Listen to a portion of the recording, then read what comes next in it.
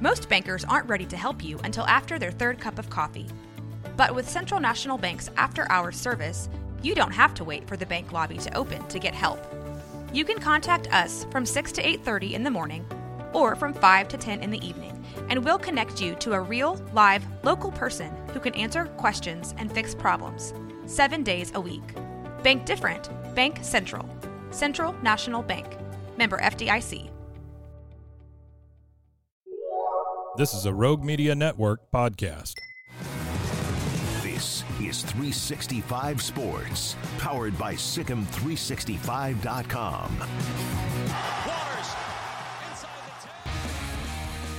So I texted Taylor earlier this week, and I just said, we just don't have time for you this week. There's nothing really to talk about. There's absolutely nothing in your past that would bring up anything of interest other than games you have this weekend. And Taylor said, I'll drive to Waco, sit in your studio, and I will boycott. Taylor McHargue of ESPN joins us on 365 Sports. Have you worn anything but Rice jerseys all week long? We filmed All-American, our show at the American Conference yesterday, and I really had every intention to put on my old uniform. But very humbling to put on your football uniform 10 years later, and we decided that was not going to end up on camera. But, yes, I have been in some form of Rice gear all week, and I have Rice this weekend. So at some point I'm going to have to drop my fandom and my love for that school. I guess it'll be sometime right around kickoff. Taylor, what did that game mean to Rice, and what does it mean for Dana Holgorsen at Houston? Well, for Rice, it means that they legitimately have a chance. If you look at their next few weeks, I think there's a real clear path where if they beat the teams that they should and the games that they're favored, that Rice could make a bowl game in their first year in the American Conference. And Rice made a bowl game last year, the first one under head coach Mike Bloomgren, but they did that at 5-7 and ultimately ended the season with a losing record. So everything, all the messaging in the offseason and the messaging so far from Rice is that they feel like they're ready to take the next step. And part of that was you had to beat some teams that you weren't going to be favored against. Rice has a really tough stretch of their schedule where they play SMU, Tulane, and UTSA back to back to back, and so they need to get some of these wins early in the season before they go through that stretch. But that was a huge first step for them. On the other side, obviously, and I'm looking at the same stuff everybody else is, but Dana Holgorsen, fans around that program are frustrated clearly, and it's not just losing to your rival and losing to Rice, but I think it goes back to performance in the back half of last season. Even though they beat UTSA in week one, it was kind of a sloppy game. And it was closer than I think they expected it to be in their first year in the Big 12. And if you look around the Big 12, even with some of the teams that are struggling more than we expected, I think it's safe to say Houston may be the worst team in the Big 12 this year. Yeah, I think there's an argument to be made. I mean, we'll see what Baylor does eventually, but West Virginia as well. But yeah, I think that you're onto something with that, and it just seems like there's not a lot of positive energy there for that program right now. Taylor, everybody's talked Texas, Alabama to death at this point, but, I mean, with you being a former quarterback, I was curious about your thoughts. Obviously, Quinn Ewers was, from the quarterback's perspective, very good. Jalen Milroe, deep ball's awesome. A lot of the other stuff was very hit or miss. Just from a QB's perspective, how did you view those two last weekend in that monster game? Yeah, well, look, I would take a 30,000-foot view and take a step back on the SEC in general, and I think the SEC quarterback play this year is pretty poor. And you look across the conference, usually in the last few years, there's been a first-round draft pick or two in the SEC, and that's a big reason why they've had so much success. But it's just not there this year. The top quarterback play is in conferences like the Big 10, the Big 12, and the Pac-12. I thought the piece that stood out to me the most for Quinn Ewers against Rice, 0 for 7 on passes beyond 15 yards. They just didn't hit any shot plays. And obviously they corrected some of that against Alabama. And that's when you need to do it, right? It's far more important for you to hit your explosives against Alabama than it is against Rice. And I thought that was the step that you hoped that you would see out of Quinn Ewers if you're a Texas fan, and they certainly did. And now, look, I mean, these odds, it doesn't mean anything until they go out and perform, but now they are right there tied with Ohio State with the best odds in the country to make the playoff just in week 2. So I think the hype train is obviously full speed ahead for Texas, and they've got a couple tests coming up. I think they're coming to Baylor for their opener in Big 12 play in a couple weeks, and then obviously Oklahoma. But again, the hype train is well on its way for Texas. What did you see? And I, in my opinion, I saw just a team that kind of just hung together, especially when they fell behind, which a lot of teams would have crumbled in Tuscaloosa. They didn't blink. What did you see differently from Texas winning a game like this early than perhaps other years in the last decade? Yeah, I think a couple things. Number one, people made a mistake for the last few years that the Texas is back joke, where the talent that Texas has on its roster now is different than what they've had since 2009. And there's been stretches where certainly there were 5 stars on the team, but from a depth perspective, especially up front, offensive and defensive line, man, they are stacked. And that gives you the opportunity to be in every single game, no matter who you're playing. And then the other piece that's just more of what you want to see out of a team is they believe. I mean, you could just tell watching them, and especially going back and you just talked about coming from behind and fighting through adversity. That to me stood out because that was not something we've seen from Texas for a long time. And it just points out again that they truly believe in the guys that they have, the staff that they have, and they've got one goal, and it's winning the Big 12, being undefeated, and making it to the college football playoff. That is the key goal for them. Taylor, if you look at Texas A&M, the offense certainly looks better, but everything else doesn't look better. What do you think is the future for them this season?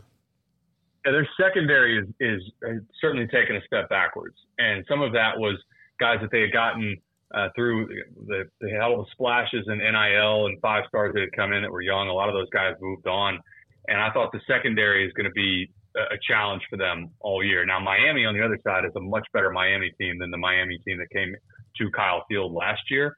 I think A&M they are improved as well, but this is not a playoff contender. This is at best, middle of the pack SEC West team that I think their ceiling is 9 wins. And I think, the floor for them is probably 6 wins. It'll be somewhere in there. But this is not going to be a team that I think you see regularly upset teams that they're not favored against.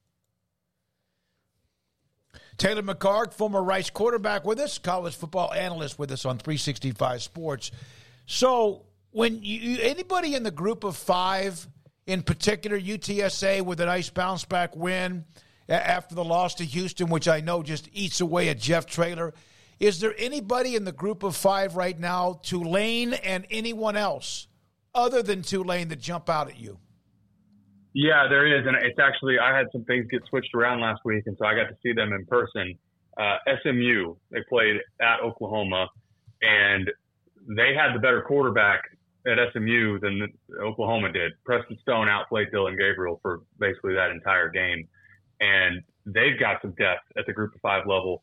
Oklahoma, now again, it was against Arkansas State, but Oklahoma hung 73 points, pitched a shutout on defense in their opener. And all of the things that you saw that offense did well, SMU took all of that away. Oklahoma in the second half decided we're just going to have to run the ball right at these guys because we can push them around some physically, and that's what they did. But I thought that was alarming that, Rhett Lashley said in his post-game presser, we did not give up the explosive plays to them. We made them earn it, and he was exactly right. And for SMU, they have an opportunity now where they still have TCU to play. But after that, I think there is a legitimate chance if they were to upset TCU, which I'm not even sure that would be an upset at this point. If they upset TCU and run the gauntlet in conference play, that's going to be your top Group of 5 team, especially with just a close loss to Oklahoma. Now, that's a lot to ask of a team, sure. But I thought they have the capability and the talent, and also it's just a team that I don't think a lot of people are talking about yet. And I don't know this, Taylor, and I probably should. When you were at Rice, did they run any of the flex bone or the bone, anything like that, or was that passed? No, when we played SMU, it was right at the tail end of the June Jones era, and so they were back to slinging it around all over the place. That's when Garrett Gilbert had transferred from Texas and over to SMU, and Kyle Padron, these guys where they were throwing it around and going to bowl games, but they weren't. The big difference from then to now is, for people that haven't followed this stuff, they have a ton of money committed to the football program that wasn't even just 10 years ago. And upgrades in facilities, massive backing in the NIL game. Obviously, you saw the commitments that got them into the ACC, where they're just waiving their revenue dollars for 9 years, and they're not even concerned about it. They're like, we've got the money and the backing to do it. And in modern college football, that's what you have to be relevant. So I think people need to be prepared. Look, if you drop them in the ACC this year, I think they're not in the bottom 5. They're better than 5 or 6 teams in the ACC right now. And I think people need to get prepared for they will compete earlier than people probably give them credit for in the ACC. Did you yourself, when you were at Rice, was that past any of the time when they ran the bone or anything option? Or were you a part of that when you were at Rice? No, we had some lingering guys that were older that had been recruited by Ken Hatfield to run the option, but by the time I got there, Bailiff had been there for a couple of years. Okay, I was going to ask you about what it's like to run something like that, knowing your opponent only has 3 or 4 practices, if that many, to get ready for it. Memphis is playing Navy tonight. They've played before, but I was curious about that. But that answered my question. All right, just one more time. Where did you play college football? Rice University, a big win, and looking forward to. I've got them this week against Texas Southern. They'll be favorites, and the opportunity to get to 2-1, which, as you guys know, Rice having a winning record in non-conference in September, that is not normally how it goes. So there's a lot of positive momentum, and I'm very happy for Coach Bloomgren and his team. You should be, and a proud alum, Taylor McHargue, ESPN with us, college football analyst, on Thursdays at 4:30. I mean, he ought to be happy. He ought to be excited. Absolutely. I mean, nice win for them against your crosstown rival. And you wonder, I know it's sometimes certain teams, like, they're not our rival, but, I mean, it's a turf war in they're Houston. like miles Absolutely. apart. It's they got the Bayou Bucket. It's a whole thing. Yeah, Yep. It's not some fraudulent rivalry. It's a real deal rivalry, and Rice hadn't won it in a while, and they went out and they won it. In big fashion, and I agree with him. I don't come out of there necessarily just thinking about Rice, because I don't, but I do wonder about Houston and just sort of the trajectory that they're on. And when we're talking about, hot seats and things like that, I know Dana said this offseason of like, well, my buyout's huge, I'm not worried about it. But, I mean, you talk about losing fan bases and just – kind of the situation in Waco right now where everybody's kind of on pins and needles as far as just needing to win. They got a win against UTSA, and I think it masked things for like a week. Yep. And then turn right around, you're like, oh, no, everything's exactly the way that it was. We just eked out a win over UTSA, and you realize the way that it was not great. And so, yeah, that's going to be a situation to monitor depending on how the wins and losses go for the Cougars. But a huge opportunity this weekend. I mean, against TCU at home, first Big 12 game. We don't know how good TCU is. I think they're better than Houston. But, that's a game. You go and win that, and that'll cool things down for at least a little while, because that would be a massive win for not only Holgorsen, but just the program in general, to jump out to 1-0 in the Big 12. So that's an important game for them, and one that I'm very curious about. By the way, if you were one of those wondering about the clock rules, the new rules in college football, Chris Hummer and Ross Dellinger, a couple of different tweets that came out a little bit ago. Craig's Off the Radar is next. Through 2 full weeks of college football, the new clock rules doing exactly as intended, decreasing the games by 3 or 4 offensive snaps, 6 or 7 total plays counting special teams, and about 5 minutes of total time. So I thought it would be more plays than I thought, maybe between 8 to 12. At least through the first couple of weeks. So really not much of a difference, but subtly, obviously, commercial time hasn't been affected. Well, but that's where they are. Game last week was the kind of acme of foolishness when it came to, we're going to cut time to shorten TV. No, you cut time and sold more breaks, and then you sold minutes inside that. We had a sequence at the end of the first quarter last week between Baylor and Utah. This was such BS, It man. was it so was ridiculous. awful. So there were 8 seconds left, and an interception got thrown. So there's a change of possession. So they took a break. Right. One play was run, and the quarter was ended. So they took a break. Then a play happened that needed a review, so they took a break. And then a couple plays happened, and somebody got injured, and they took a break. No, somebody got injured, and there was a turnover or a catch or something They waited for the injury to play itself out, for the player to leave the field, and then after that announced there was a review of a play when they could have been doing that when the player was on the field. Yeah, all those happened, and so we saw maybe 5 to 6 total plays in 20 minutes. It was a lot, like, it was a very long time between the actual end of the first quarter and when the second quarter, you could say, had really started rolling. It was 20 minutes. Yeah. So if you're trying to shorten anything, like, work that out.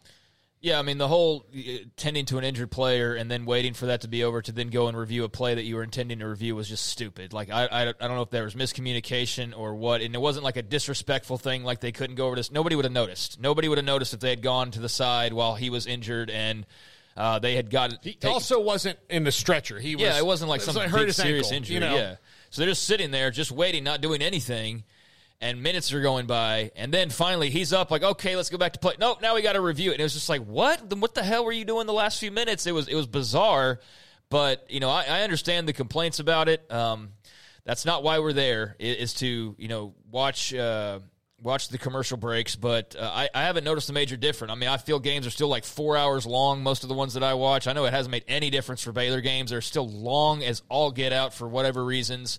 So, I'm sure others have had different experiences, and they have based on some of the feedback that I've seen. But, I haven't myself noticed and been like, wow, this is definitely different than what we've been watching. It's been negligible on my end. But obviously there has been some difference, and it has been noticeable for some people.